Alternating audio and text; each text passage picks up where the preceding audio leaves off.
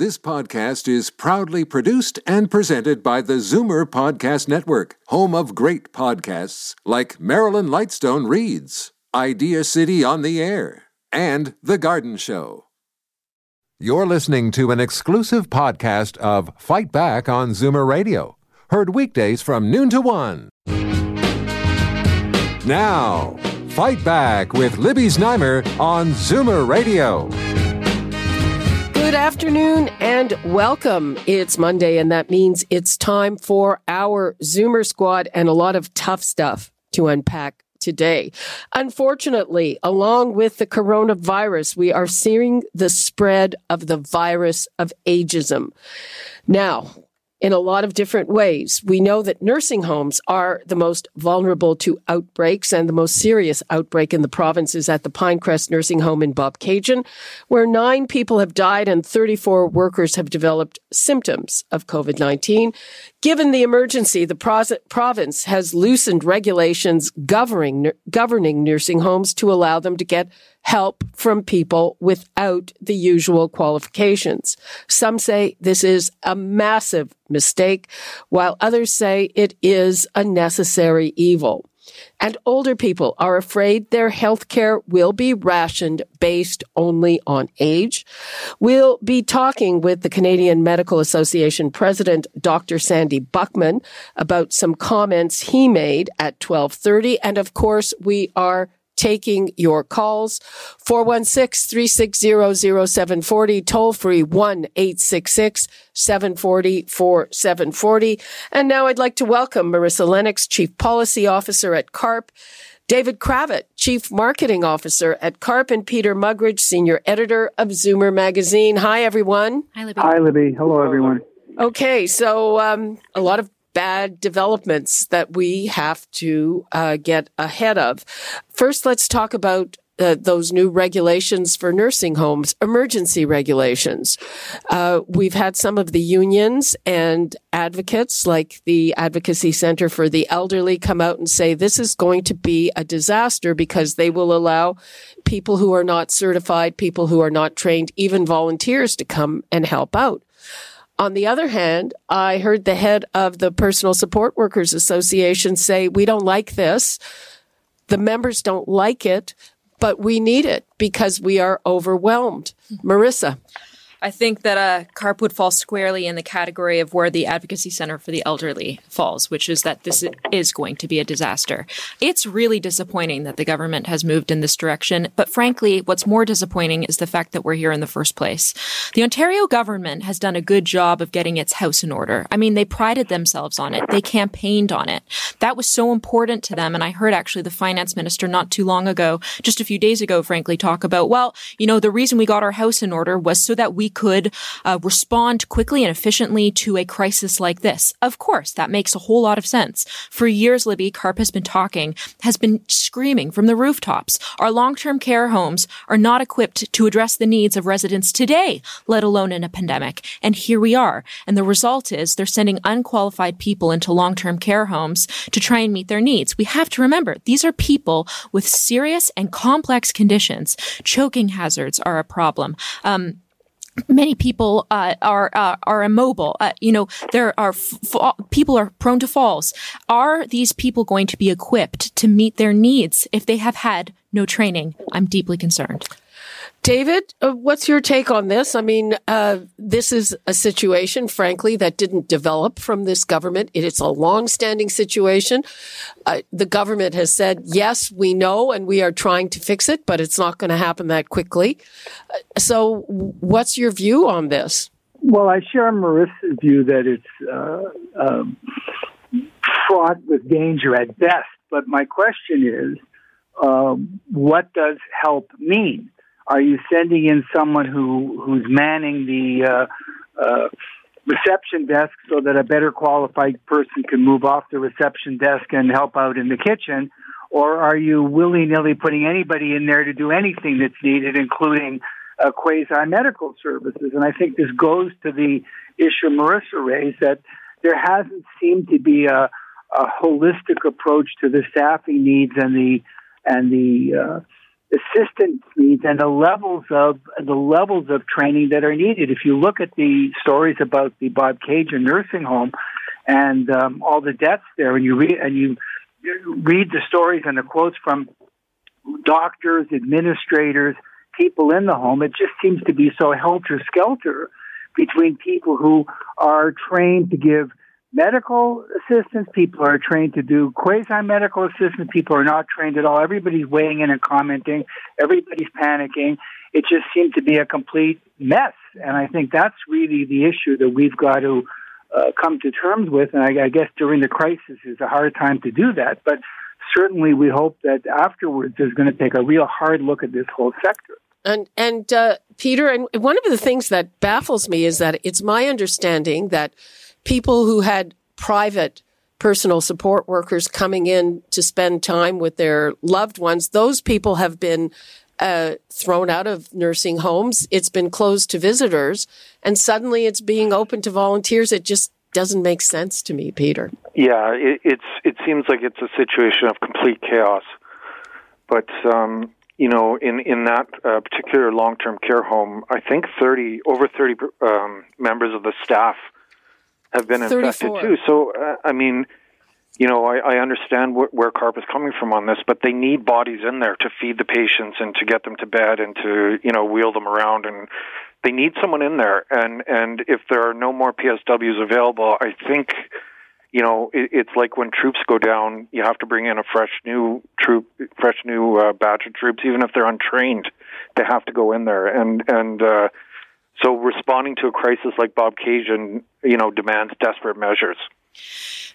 CARP's position is basically that long-term care has always been an afterthought. It's frankly ageist on the part of the government. They've never addressed the needs of residents in long-term care. And here we are. We're in a situation where, of course, there's going to be even greater staffing shortages in the middle of a pandemic. Some people may fall sick. Some people may have vulnerabilities that prevent them from coming into work. And so then you have these homes where they're completely short-staffed, and which is the lesser of two evils. I'm just frustrated that we're in this position in the first place. I know, but the fact is we are in this position. David, given that we are in this position, what's the correct course? Well, I think as with so many of these things, the devil's in the details, and I think Peter touched on the other aspect of it very well. Are you simply saying, look, this is a meltdown crisis? We need bodies that can serve out food and, as Peter said, move people around. The amount of training for that is obviously less than people who are expected to provide nursing or other medical treatments, but it goes back to what is the plan? I imagine that each nursing home has, for example, contingency plans for what to do if there's a fire. Well, there's apparently no contingency plans for what to do if there's a pandemic. And I think that I think you're right. I think Peter's got a point. You can make the case. It's worthy of an argument. Hey, just throw some people in there because we got nobody, and we'll fix it later. But even then, I would hope that the Ministry of Health and Long-Term Care is doing some scrutiny. There's some standards of scrutinizing what's happening. Who are these people? What are they being asked to do? How many are there?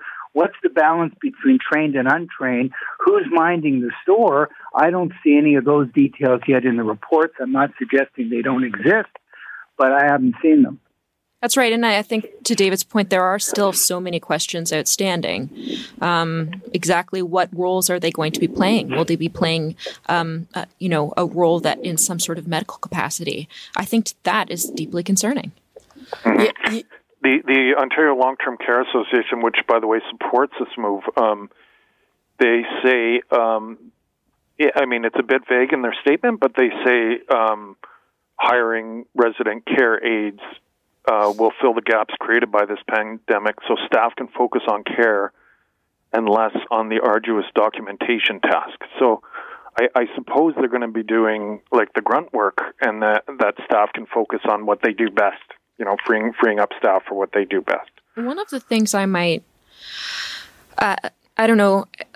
urge families to consider is whether or not they can step in and maybe their loved one in long-term care might be able to be temporarily temporarily discharged and go and live at home with an adult child, if they would be willing and if they're able to meet the needs of that individual, that might be something that might help offload some of the, overwhelming work that needs to be done in long-term care. Something I would consider if I had a loved one in long-term care. I've heard of cases of where somebody who was living with family has been moved out because, I don't know, either somebody is an essential worker there or something like that. I mean, these are all very... Somebody has to leave and come back, and you don't want to be under the same roof with somebody who's out there in the world, yeah. Yeah. Exactly. There are all kinds of other aspects of ageism, and Dr. Nathan Stahl, who has appeared on your town hall, the CARP town hall, as well as this program, was one of the authors of it. And I don't know, is this coming to a place where people are talking about rationing healthcare based on age? It's a reasonable fear in the United States, for goodness sake. A lieutenant governor said, older people should be willing to die to save the economy. He being one of them. I mean, it boggles the mind. I think any rhetoric about sacrificing the, quote, old for the sake of the economy is deeply dangerous. And we do see this happening around the world. In Italy, for example, people are being triaged based on their age, in addition to other conditions. But where age is a factor, it is only ageist. I mean, it's extremely ageist. I don't think age should qualify ever as a factor. David? Well, this is the key debate, and I guess we'll take it up with Dr. Buchman on the break. But if you are going to triage based on who's most likely to survive, who's in the best shape, who's got what physical conditions that give you encouragement or discouragement as to their survivability, and you go through that exercise, and having done the exercise, it turns out that older people are less likely to survive, then at least it's not ageism because you did your triaging based on medical criteria. And it's no surprise that, a 95-year-old person isn't in as good shape as a 55-year-old person. But if your premise is, before I even do the medical part, well, you're 65, you lived a full life, so give it to the younger person, then that absolutely is ageist. And I think that's the distinction we need to make. I don't think older people should be surprised at the outcomes of a purely medical analysis, wherever that falls. But if you're a priority, if you're going in positions before I even start to do the medical part, I'm going to start passing judgment on whether you've lived a fulfilling life and your time is up. That is what we need to fight against, and I see signs of that happening. And you know what? It's interesting. Yesterday, out of the States, one of the heads of a medical system there said that they're starting to have evidence that the illness is more severe and the survivability is less for people who are obese. So are people that's a huge part of the population. Are they going to be denied ventilators? Has anybody talked about that? I don't think so. No, not at all. And let's go from there to, are you a smoker? Which is huge in this case. And in Italy, we've got all kinds of evidence now that there's a direct correlation between the fatalities and whether the person was a heavy smoker or not. And vaping. Yeah. That's young people. I want to take a call from Lynn in Peterborough. She is the person who first alerted us to the situation in Bobcaygeon. She has a daughter working in that nursing home. Lynn, thank you so much for calling us. Lynn, are you there? Yes, I am. Can you hear me? I can. Thank you so much for calling us. No problem. I know the situation isn't getting any better up there, but they have a lot of volunteers going in there right now to, at the cost of their own safety, to do cleaning, dishes, serving, because they can't get professional help in there. And so they're doing those support things. Do they have PPE, the protective gear? Yes, they do. They do? And yep, they do. And some of them are husbands of people that work there. They're doing the laundry. Some of them are doing the cleaning. You know, everybody's doing their part up there as much as they can. It seems like the community's come together up there to help them. That's heartwarming to hear, but it's a horrible situation. It's a terrible situation, and it's not going to get any better. A doctor in Lindsay had called it over a week ago. He said probably all of them have it. Wow. Yep. How is your daughter doing? She has no signs or symptoms yet. She's still working. You know, fairly long hours, long weeks, but her main interests are the residents. She's just crazy about the elderly, and she can't leave them, you know. Well, a big thank you to her, and thank you to you, and that's extraordinary. It really is. It really is, and the people that are going in to help, hats off for them.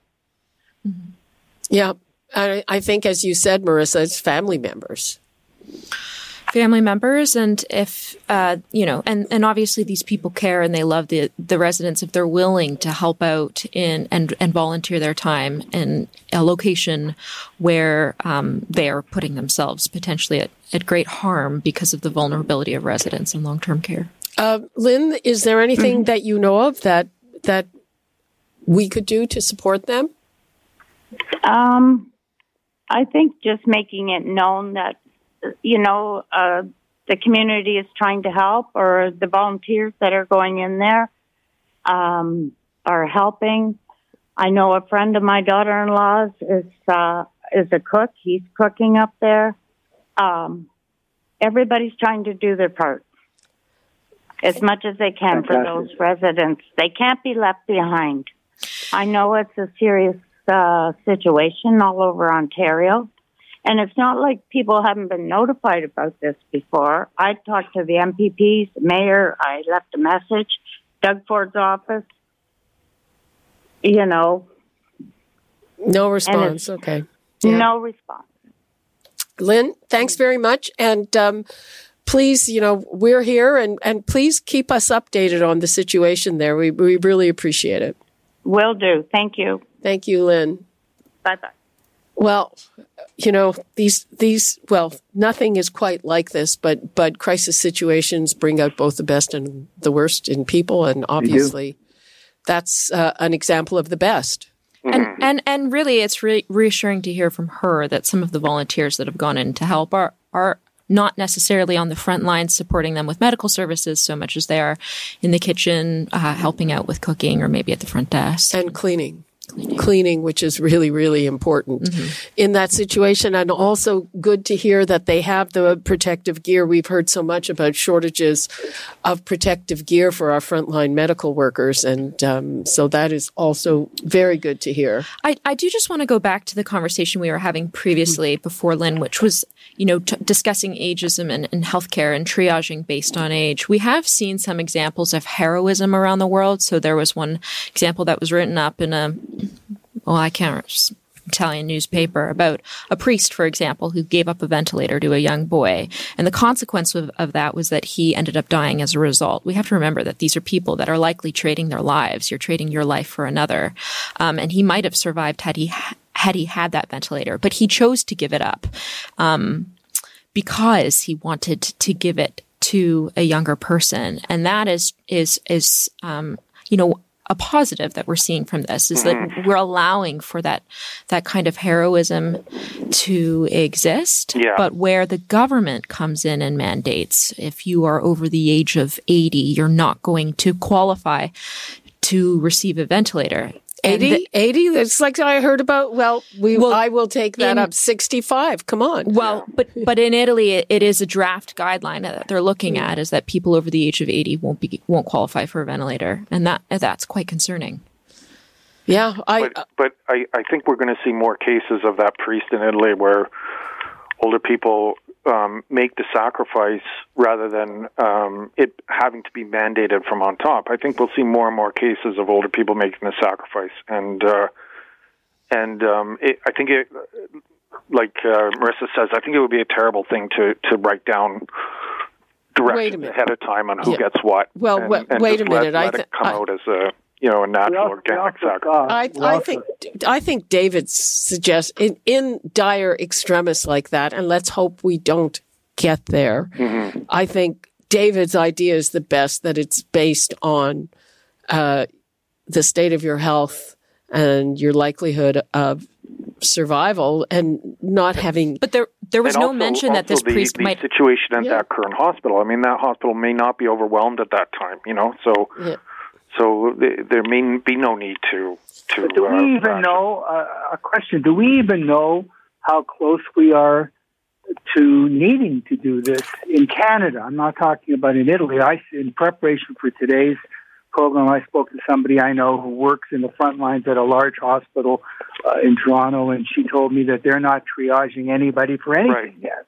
Right. They've got all the equipment they need. They've got all the beds they need. The caseload that they're seeing is quite handleable. They're not doing a triage based on anything, let alone age. I've heard that's just one hospital, maybe, but I don't have a sense. Yeah, we're not there, and maybe we are flattening the curve. I did see a number today that 1 in 4 beds in ICUs are COVID-19. That's 1 in 4. Yeah, I think the biggest concern is that if the numbers do continue to go up, our hospitals are not flush with ventilators or beds, for that matter. Yeah. Well, I'm not saying it's good. I'm just asking the question of how close are we to needing this kind of triaging? Well, I believe that we are starting to look at, hopefully we never get to a situation like New York is in. And I think that's scary for us to look at. This is one of the most advanced places in the world, New York. And look what is happening there. And by the way, I have to salute their governor, Andrew Cuomo, saying, my mother is not expendable. Right. But they're turning convention centers into hospitals. There are hospital ships. I'm assuming that our authorities are looking into doing things like that if it's necessary. Mm-hmm. Do we think what we're doing is working better than in the U.S.? I was looking at some figures this morning. The normal ratio of Canada to the U.S. is 10-1.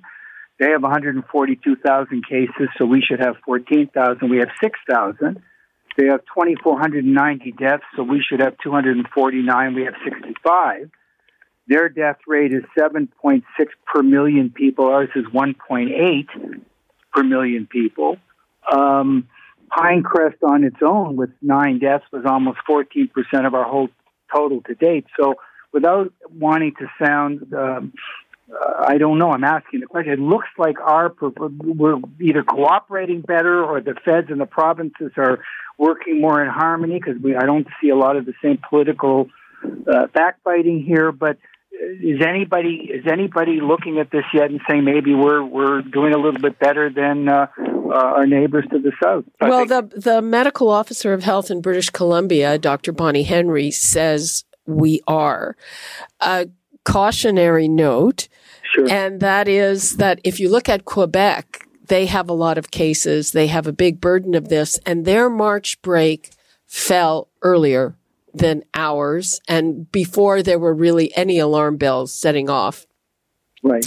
We, in the last week, we just had 1 million people return from overseas.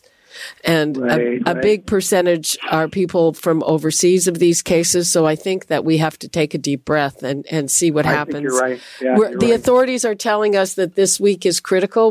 We'll have to see what happens.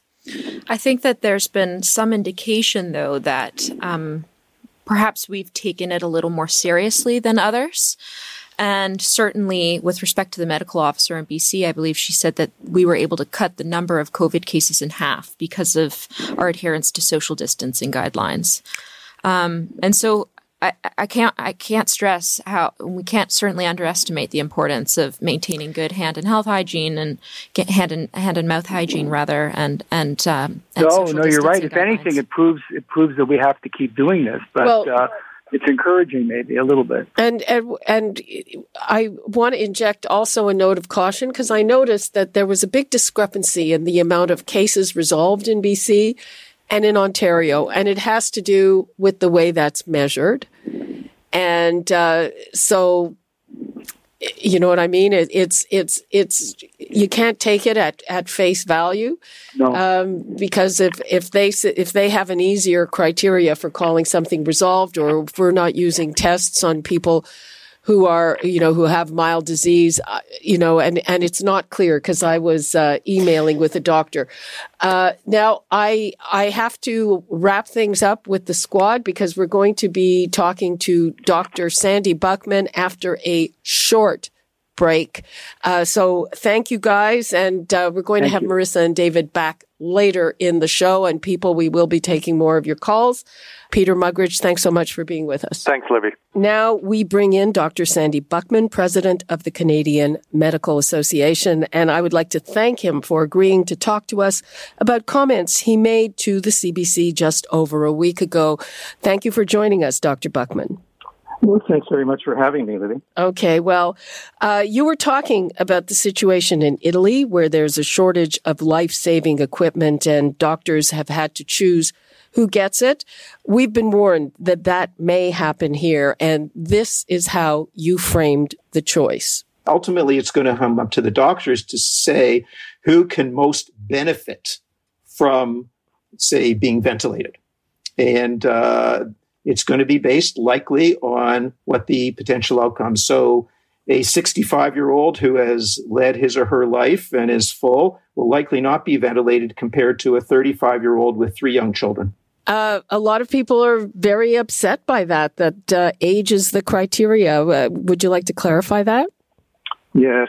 So really, thanks for allowing me the opportunity to clarify that, because this isn't about age at all, and decisions regarding the future care about patients. If we encounter a situation such as they're experiencing now in Italy, is never going to be here about age. I'm part of that group. I'm 65. My wife is 65. I'm the primary caregiver to frail elderly parents, and with my wife to her elderly dad. And I think we're all scared that age could be considered a criteria, and it won't be. We understand what it's like as older people to be in this situation. It's frightening, and that something like this would occur. What we're trying to illustrate through those comments is that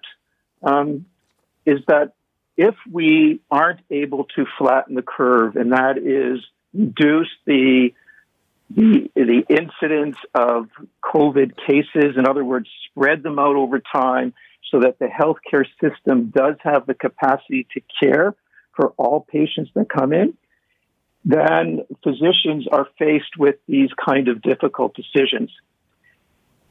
These decisions aren't new to us. They are made all the time as that who can benefit the most from aggressive care, say in an intensive care unit or with the use of the ventilator. These are not new. What is new is that there might be a surge in cases forcing very hard decisions. And of course, that is, as I mentioned, it's frightening for all of us. But we're not there yet. And I think the way I'm seeing the way ethics committees are coming out around the world, like the World Health Organization, for example, they are talking about preparing groups of physicians, ethicists, etc., to look at all situations. Who is most likely to benefit from this? But it will not be on age. You know, you can get a healthy, vibrant 85-year-old who might do very, very well. All we know is that older people are at more risk of the effects of this disease, so that hence we have to do everything that we can to protect older Canadians. So let me ask you this. Why did you use the example of a 65-year-old who's lived their life? That's not even old anymore. The mayor is 65, if not 66. You're the head of the Medical Association. You're 65. I know many 65-year-olds who are more fit than 40-year-olds. Exactly. So why did you use that example? I think it was just to illustrate that there was decision-making that had to be made. It was not to say that a 65-year-old would be excluded because he or she was 65. It was just an example that hard decisions would have to be made, and it was kind of just how it came out. But again, and that's why I'm so pleased to be able to clarify it, that it's really based on a person's overall conditions. Like I mentioned, the healthy 85-year-old is going to be considered. Older people do suffer from many other conditions. We live longer, but we live with many conditions. And how a person will do getting the aggressive care is going to be the considerations that doctors and these committees may be forced to make.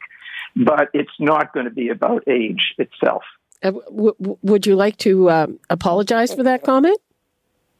Well, I am sorry, yes, that example of using a person who's 65 was taken in the way it was, because it was never, ever meant to suggest that age would be a factor.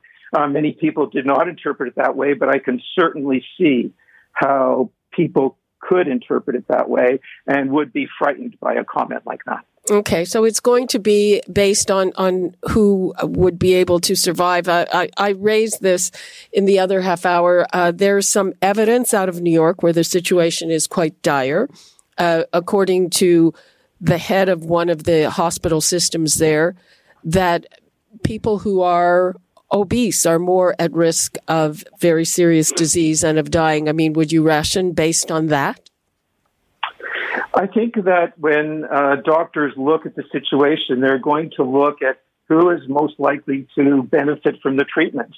We do that all the time now. We would do it with chemotherapy, for example. We would do it with radiation. Can a person with certain diseases or other diseases able to handle or tolerate the treatments? Or would it, in fact, cause more suffering for them? Would it prolong their suffering or even their dying? So compassionate decisions are made as to how a person would do. I'm a palliative care physician. We're looking very carefully at what we can do to help people. That's what we do all the time. And although we're anticipating that more people will die during COVID-19, we still use all the same compassionate principles of care to ensure that they get the best treatment for them. Is there an issue also? We've heard that intubating somebody can be dangerous to the doctor who does it. Do you anticipate, if it comes to that, cases where it won't be done because it might be dangerous to the doctor if they don't have the proper equipment? Well, all physicians, nurses, respiratory therapists, anybody involved in intubating someone has to be properly protected, because the virus can be spread very easily under that situation. So everyone must have personal protective equipment, and we're working very hard to ensure that we're going to have an adequate supply of PPE. It's like saying you would never send a firefighter into a burning building without personal protective equipment. And that's why we have to ensure that all our frontline healthcare workers are provided with PPE. While we have you on the line, in our previous segment, we've heard from Dr. Bonnie Henry, who says that we're doing a good job. It looks like we're doing better than the United States. Is that a reasonable conclusion, or is it a little too soon to say that? It is early, but the information that Dr. Henry put forth and some other information we're getting looks like we may be beginning to flatten the curve. It really is too early, but it is certainly a glimmer of hope that we may be doing it. And I think that's the real important message. We all have to stay home. We have to physically distance ourselves, but remain socially connected, through obviously telephone, through the internet, through FaceTime, through whatever means. But we do have to stay at home, remain separate, wash our hands regularly. Those are the evidence-based techniques that really, really work. And if we're all in this together, we can do that. I think we're going to get through this. We'll have enough equipment. We won't have to face these unfathomable decisions. And as a society, we can make it and minimize the number of people that are going to be harmed by this pandemic. Still, with the question, if some things are, do you see that this whole pandemic has brought with it a virus of ageism?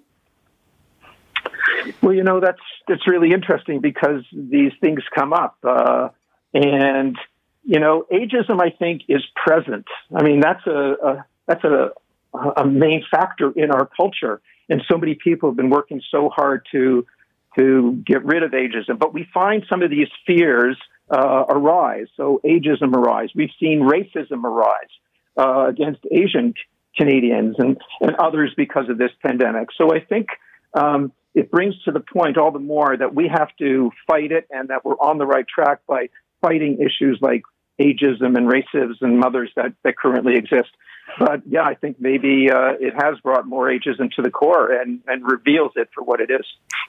And still with that question, I was a little jarred when I heard, actually it was the mayor, but apparently based on a provincial directive saying, everybody over 70 don't ever leave your house. And just like there are 65-year-olds, I know 70-year-olds who are extremely healthy and fit, healthier and fitter than younger people. Actually, I live with one. There is no reason to deny him his hikes or his walks as long as he, socially distances. I mean, really should a diktat like that be made just on age? Shouldn't it be based on what your condition is?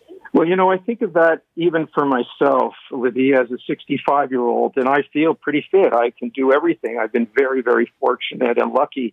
And yet I'm taking precautions as a physician. I'm taking precautions as a individual for my health, and also because I can be a vector, or I can transmit this to my elderly parents or father-in-law because they need the care that I have to be there physically to provide. So I'm going at it that as we get older, and I'm not specifying an age, our immune systems, even in the best of health, aren't the same as a child or a youth. And going on the evidence that older people as a large population group don't have the same kind of immunity. So it's just one of those realities, just like we do get more conditions even if we're healthier. So I think it's wise advice right now. This is what we're hearing from the public health experts, that we should be staying at home, and we should be really careful, again, for, the reasons that we mentioned, even if we are really fit and in good health. Yeah, but you're not staying at home and not going out. You're doing what you have to do. Well, I'm doing everything I can to stay home and practicing virtually and helping that way. Oh, I'm staying home and trying to protect myself. And as I said, the few people that I encounter. Okay. Dr. Buchman, what would you like to leave us with? And again, if you want to say anything about those comments last week. Well, again, I just really want to thank you for reaching out, for clarifying this, for allowing me to clarify this. I hope that I'm able to get the message out that this isn't about age, and that really we're doing our best to avoid that unimaginable situation of having to make these decisions. If everybody follows the Public Health Agency of Canada's advice about staying home and about regular hand washing and physical distancing, I think we're going to get through this. I think we have this opportunity now. It's still present. Things seem to be improving. There's that glimmer of hope there.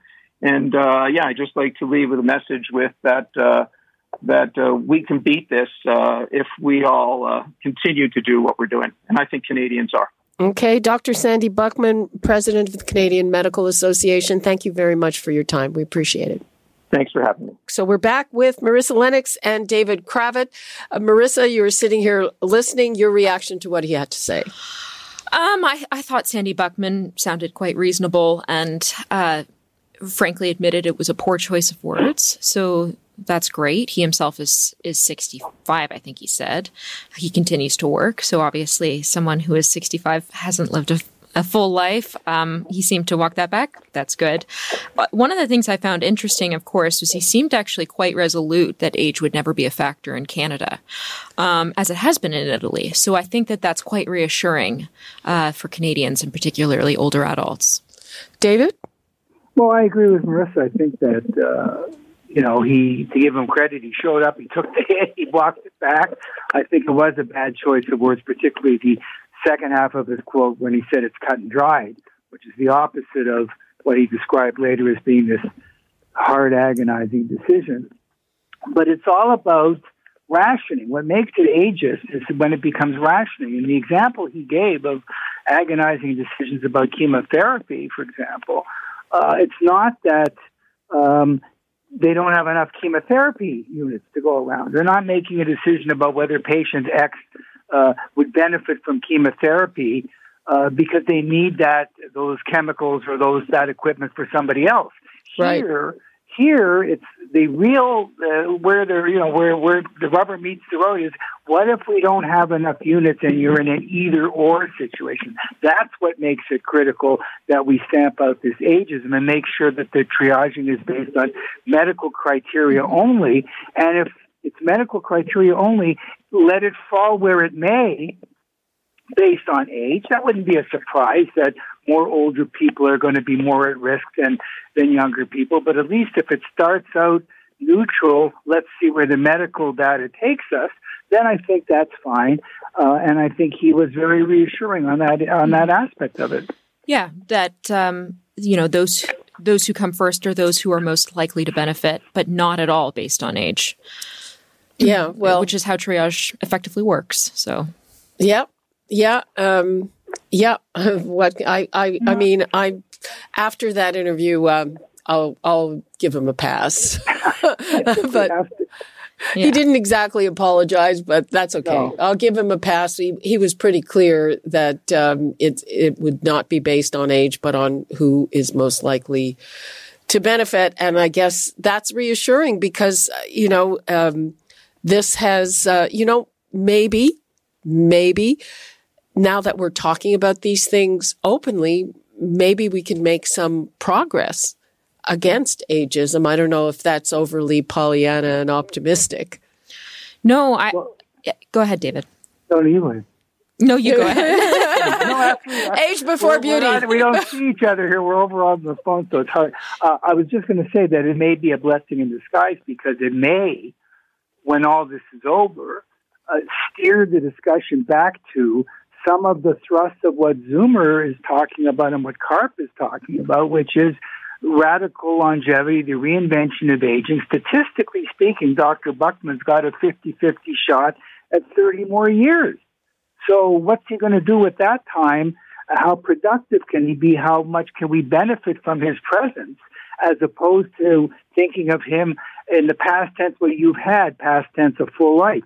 So if this triggers a discussion on what is old age in the first place, how many more years do people who were previously defined as old have, and what are they going to do with that time? What are we doing with that time? That's a discussion we can only welcome, especially at CARP and at Zoomer. But I don't know if this is the right moment to discuss radical longevity. Well, but it when it's over, will it force a discussion of you use 65? So I'm not being frivolous about it. What a 65-year-old, a huge percentage of those people who are 65 have a long way to go. Yeah, absolutely. So it's worth looking at when this is over. I'm not saying right this minute, but you're right, Libby, though it may be a blessing in disguise in that if it does trigger that, what is life, what is long life, what is old age, what does it mean to have a productive life, and how much more time do you have, which may be way more than people think. Okay, Marissa wants to talk. Sure. Well, just going back to your point, though, triggering a conversation about ageism generally is something that I think has come up a lot during this crisis. We've seen ageists out in force because of COVID-19 with Boomer Remover, that slogan, online. there was an article in a British tabloid newspaper that said, well, one silver lining of COVID-19 would be the culling of all seniors. People online talking about, oh, well, thank goodness we can get rid of all those climate deniers, assuming that all boomers, are climate change deniers. So we know that ageism is an issue, that it's an accepted form of prejudice, perhaps the last accepted form of prejudice. And so maybe this will force a real conversation about it, because ageist practices are happening. If not in Canada, they are happening in Italy, and we do see it in their healthcare system and how they're handling this crisis. And I've seen comparisons that in terms of a percentage of older people of the population, we're not quite there, but is similar. I want to take a couple of calls from people who have been waiting very patiently. Joy in Markham. Hi, Joy. Well, hello, Libby. How are you? Fine. How are you? I'm doing excellent. I'm glad the doctor clarified this age thing. You would be shocked to know that I've spoken to you several times, and I'm currently a PSW. My birthday in May, I'll be 77. Happy birthday in advance. I hope this is all over by then. Oh, my goodness. Hopefully. And then I can hit the dance floor. So, Libby, I've been on the front line a couple of weeks ago, taking temperature and all that. But my main source of work is to help the elderly, especially the Alzheimer's, the dementias and all that. So, it's a very challenging job. So, at my age, which, I'm proud of, and I'm still able to go out. As a matter of fact, I'm getting ready right now to go to my job. So, here I am still standing and is able to give of myself to those who cannot help themselves. And I'm prepared to fight this COVID. I am prepared to fight this thing in the name of Jesus, because I'm a Christian as well. So, with that being said, Libby, I guarantee a lot of nursing homes would love to have me on their staff, because not only meticulous, I'm very detailed oriented. So, there's no playing around with me. And at age 77, I give God the glory. So thank you, Libby, for taking my call. And I'd like to wish everyone out there a safe and happy life, and hope we all get over this real soon. And God bless everyone. Okay, Joy, thank you so much for that, and good for you. Thank you. Thank you. It's interesting, because one of the things that people need to live a healthy life, probably a long life, is a sense of purpose. Mm-hmm. And I think what Joy said very clearly there is that she has, and there's no question that she is providing something that is very needed, help for people who can't help themselves, but it also gives her a sense of purpose. And I think in this crisis in particular, people who step up and who help others, it will help them as well. And there's actually been proof of that. But I think that's something we just can't ignore. It's amazing. It's an amazing story. Remarkable woman. Yeah, she sounds like a real life angel. Yeah. Honest to God. I completely agree with you. I think she's doing such important work, and there aren't enough people doing it. But going back to your sense of purpose, I mean, obviously she's thriving doing it. So, well, exactly. And we heard earlier from Lynn in Peterborough about people in the community stepping up at great risk and going into that nursing home that had 9 people die and 34 workers falling ill, and stepping up and helping out there, even though, as you were saying, we are really nervous about those emergency diktats that are allowing unqualified people in there. We're nervous about that, but people are stepping up. And I'm sure all those people who are doing that, they also have a sense of purpose. Yeah. Yeah. Exactly. And you also wonder too, I mean, couldn't there have been an opportunity for the government to call on even retired doctors and retired PSWs to support many cases going into hospitals and whatnot? But is that same mandate being directed at the long-term care homes? Not that I know of. We have to check. I don't know that they would put older workers. Why not? I mean, Joy's 77. She's doing a great job. But at the same breath, they're saying everybody over 70 has to stay home and never go out, which yeah. I mean, that's just conflicting. It's not happening. And it's I would say that's ageist, even though it has been shown that older people are more susceptible to this. We are just about out of time. Marissa, what would you like to leave us with? Well, actually, it's not so much that older people are more susceptible, so much as we age, our immune systems weaken, and so our inability to fight the infection. So older adults may be more vulnerable to the severe consequences of COVID. So I guess my final thought would be to just, we need to take this seriously, continue to practice good hand and mouth hygiene, continue to stay indoors if you don't need to go outside, but don't be afraid to go out for a walk. That's good for you. Staying cooped up inside isn't good for anyone. So, David? I think we've reached the keep up the good work phase. It's too soon to say, we've beaten this thing, but the numbers show that very, very slight increases every day in the fatalities, thank goodness. And it seems that the cooperation of all levels of government is working. We all seem to be more or less on the same page. So I think it's stay the course and keep doing what we're doing. Okay. Thank you so much, Marissa Lennox, Chief Policy Officer of CARP, David Cravit, Chief Marketing Officer at CARP.